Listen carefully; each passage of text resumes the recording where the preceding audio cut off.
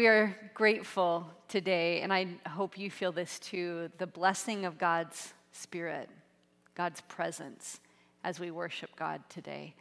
So would you just pause with me and pray as we open up God's word together this morning? Our dear God, for this gift of life, we pause and give thanks. For you are our Creator. We feel the peace of knowing that we are yours and you are ours, and that we belong in this entire order of creation. And so in whatever might have felt upended or unsettled this week, we pray that by the power of your Holy Spirit that you would settle us in you today by the power of the Holy Spirit present here. Blessing all those who are watching online as well as those who are here in person. In Jesus' name, amen. This is the time of year when I feel most excited about living here. You? Seriously, have you looked around? Have you looked around at where we live? It is so beautiful. It is so beautiful. I know. I'm the one that says it's beautiful when it's pouring out rain, and I'm like, look at this glorious day, and you're all looking at me like, what? But it is glorious right now. The sunshine and the green hills and the flowers that are still exploding on the side. And these are just some of the pictures. These are, I know, they're from my phone, but these are actual scenes that I have seen with my own eyes, where you see the glistening cactus and the flowers that are opening up from desert plants and things that are just stunning and beautiful and glorious. After all of our torrential downpours that we've had for that sustained amount of time, I did 2 desert visits that were unlike other times. Anza Borrego and Joshua Tree, both places that I love. And yes, I love all of the earth tones, all of the browns. We can visit in the summer, and I still think it's stunning. But the flowers that are exploding and the green in places that normally it isn't green, it is brilliant. It's brilliant to behold. And I have seen things that are more stunning than I have witnessed in those places. What a perfect Sabbath to celebrate God's creation. What a perfect Sabbath for us to pause and take note. Psalm 19 says, "The heavens declare the glory of God. The skies proclaim the work of his hands. Day after day they pour forth speech, and night after night they proclaim knowledge." There is knowledge of God everywhere we look. There is God revealing who God is for us to see all around us. My simple appeal this morning is to invite you to take notice, to take in the beauty of creation, because all around us, God's world speaks. One simple appeal. Would you open your eyes? Would you pay attention? Would you, like I need to, remember that you're a part of this creation? The first words of the scriptures, Genesis chapter 1, say, "In the beginning, God created." That's where it all starts. It's the core of who we are as Seventh-day Adventist Christians and creationists, that we believe that all that exists comes from the loving heart of a creator, that God fashioned and made, that God's handiwork is visible in us and around us. Perhaps that you could say noticing creation is the first step towards living under the lordship of Jesus Christ. For we recognize that out of chaos, out of darkness and the void, that God creates, that the Spirit hovers over the waters, and that Christ speaks and the earth is born.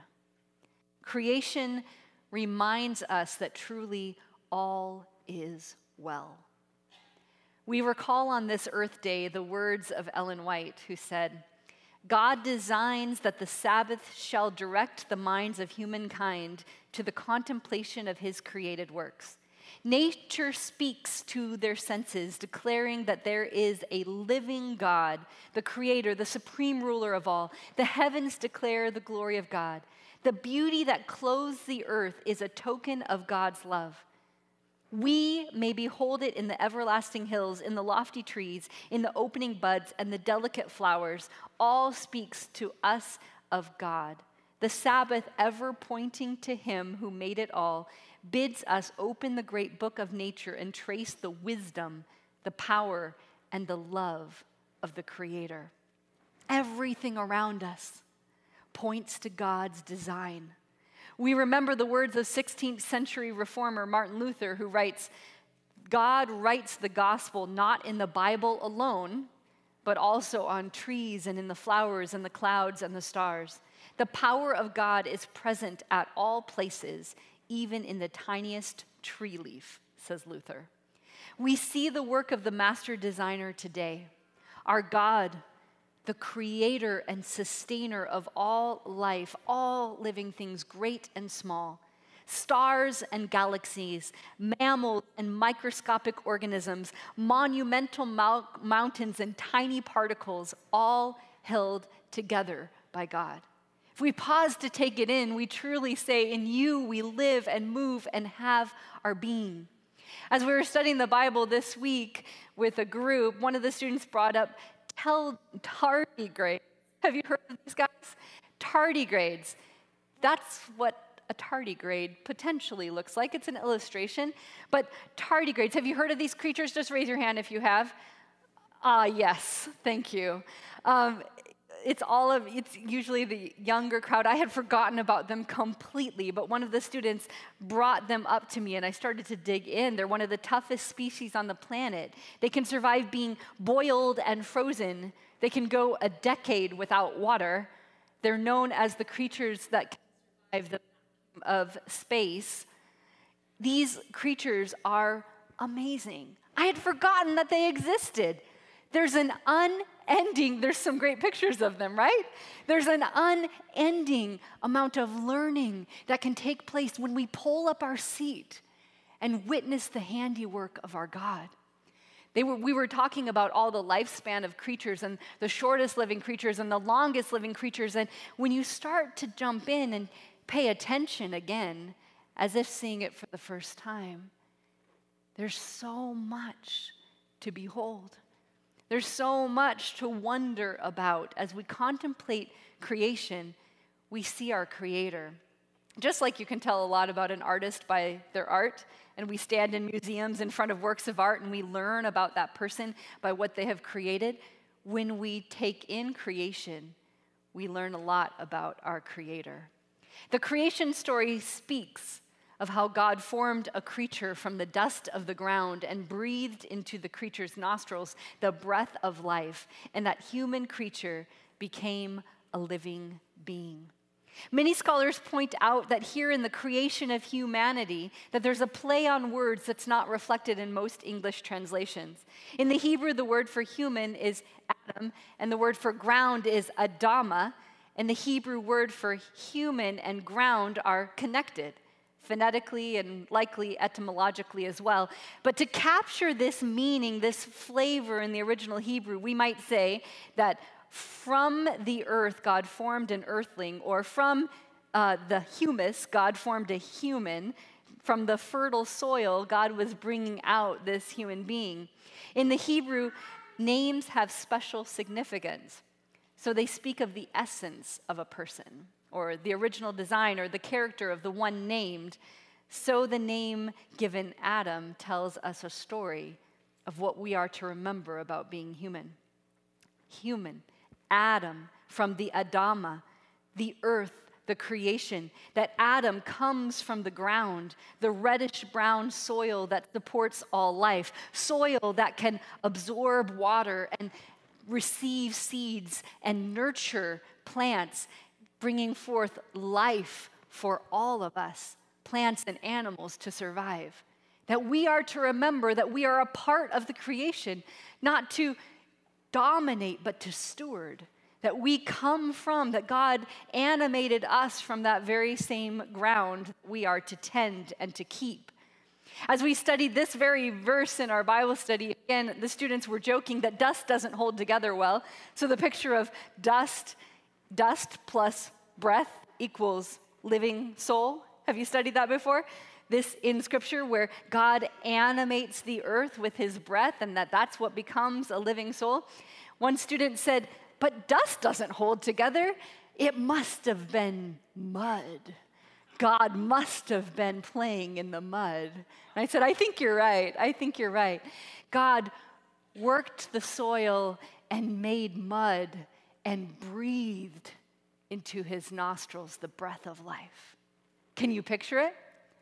Animated body and mind and heart, suddenly from the very breath of God, the one who spoke it all into existence, suddenly the human being is alive.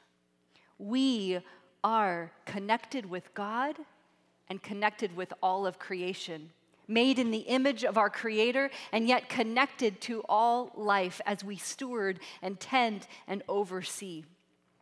In 1968, thanks to the space program, we got a different perspective on where we live.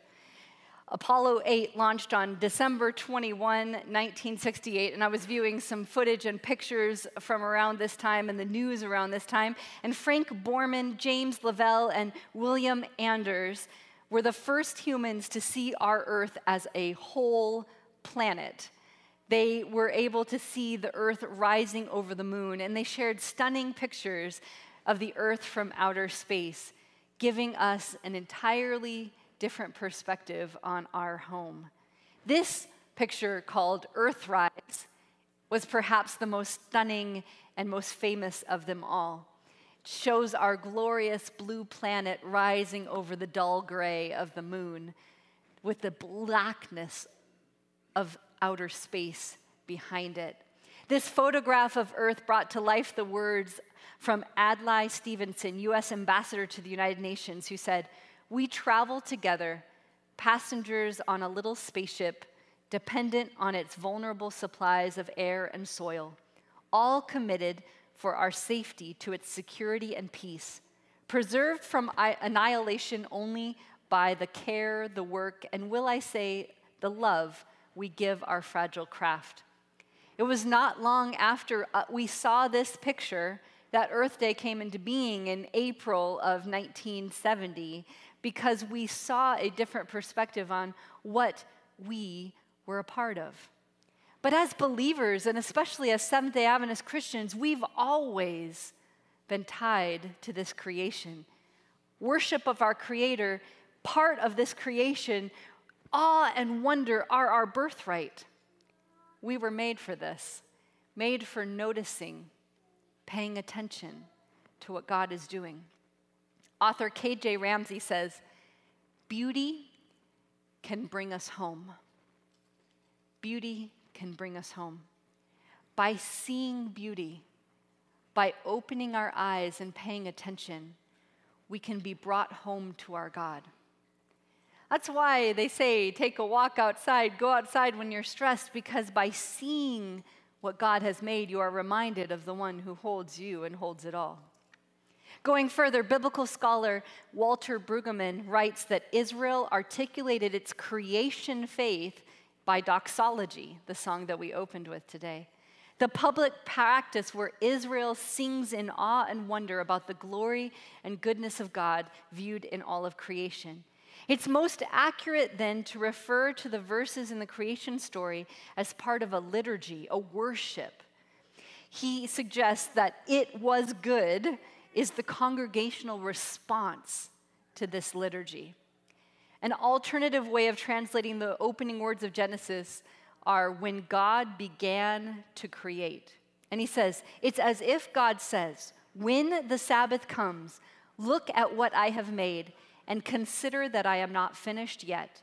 You can be a part of the ongoing creative process." We who pause for Sabbath practice the Sabbath by saying, "Look at all you created," and then by acknowledging that the creation of the world is still going on, that our Creator is still working around us. by choosing to live with our eyes open to what God is doing in the world, we say yes to the invitation to be a part of the ongoing creation of the world. We're invited to join God in saying, it is good. It is good. Look at what you're doing. It is good. This has been an experience for me that has been a part of my whole life, going out and hitting the trails, hiking, biking underneath the trees, standing underneath the waterfalls as the water hits my head ice cold, but we have to do it because this is what our family does when we're backpacking. But going out and experiencing, immersing yourself, and even still today, whenever I feel the pressure or the pain, as I feel the loss, do you ever just take in the news and feel like, wow, God's heart must be hurting for all that's going on in the world? Or look around at the lives of those you love. It's in those moments that I stop and I step outside and I take a deep breath and I'm reminded that this is my Father's world. Do you know that song? This is my Father's world. And let me ne'er forget that, oh, though the wrong seems oft so strong, God is the ruler yet. By us re-engaging in our birthright, which is awe and wonder, a part of creation, stewards of this beautiful planet, we remember that even if things seem wrong, that this world is God's world. This place is God's place. How many of you have found that experience to be true that I have as well? That when things are unsettled, if you step into God's world, you are reminded of the sovereignty of God. Does anyone experience that? If you haven't, I invite you today to go outside and to take notice. Because somehow we have mistakenly, in prioritizing sitting with God in prayer, which is powerful and which I do as well, and reading the scripture, we have also forgotten that we can pull up a seat and pray in God's second book, the gospel of God revealed in creation, and be reminded that our God is ruler over it all. It can give us tremendous peace. The truth is this: the heavens are declaring the glory of God. The skies are displaying the work of his hands. And that day after day, they are proclaiming what some of us forget, the praise of the one who made it all. Day after day, night after night, all of creation is testifying that our God rules over it all. So today, we celebrate the Creator and we open our eyes to what God is doing. We lift up our eyes to see. This song, For the Beauty of the Earth, is an anthem of gratitude, an anthem of praise for things that we could so easily miss. I want to invite you to think of 3 things this morning that you have already seen that God has made that you are grateful for. And I'm going to just give you a moment to pause. Think of 3 things that you have seen that God made that you are grateful for. Just pause for a moment. I'm not going to have you share it with anyone. Just pause for a moment. For all those things that we could so easily miss, For the Beauty of the Earth invites us to declare those as an anthem of praise. For the orange blossoms that fill the air with perfume, for the prickly cacti that glisten in the morning sunlight, for the soil that nourishes the plants and trees, for the palm trees waving in the breeze, for the sweetness of the mango and papaya on my tongue, for the dog that jumps into my lap at the end of the day, for the arms that hug and hold me close. Lord of all, to thee we raise this, our song of grateful praise. In this Easter month, this Easter season, we remember the God of the resurrection. And today we remember the God of creation. For we are people of creation and people of redemption. For redemption and creation are inextricably tied. That our God who made and fashioned and formed is our God who says, no, I'm not giving up on it.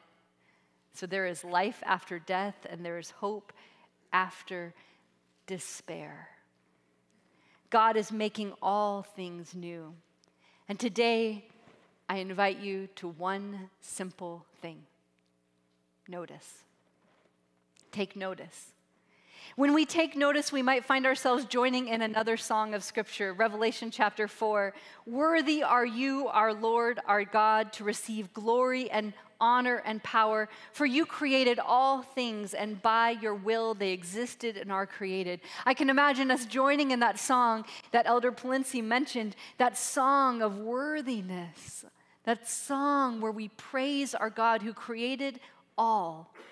And as we contemplate creation, we with Jeremiah call out, just like he did in Jeremiah 32, verse 17, Ah, Lord, it is you who have made the heavens and the earth by your great power and by your outstretched arm. As you see creation, you see that God made it all. And then we can declare together, nothing is too hard for you. Because as we behold all that God has done, all the problems and all the concerns and all the worries and all the anxieties that we hold, suddenly we affirm what is always true. Nothing is too hard for you. Nothing is too hard for you. Would you say that with me just now? Nothing is too hard for you. One more time. Nothing is too hard for you. Seeing the evidence of our God at work, seeing creation reminds us nothing is too hard for you. It reminds us of the worthiness of our God, that God is due honor and glory and power and praise. And all of that starts with noticing. So I invite you sometime today to take time to notice, to take time to pay attention, to take time to remember who we are as a part of creation. For this is our birthright. We are invited to notice.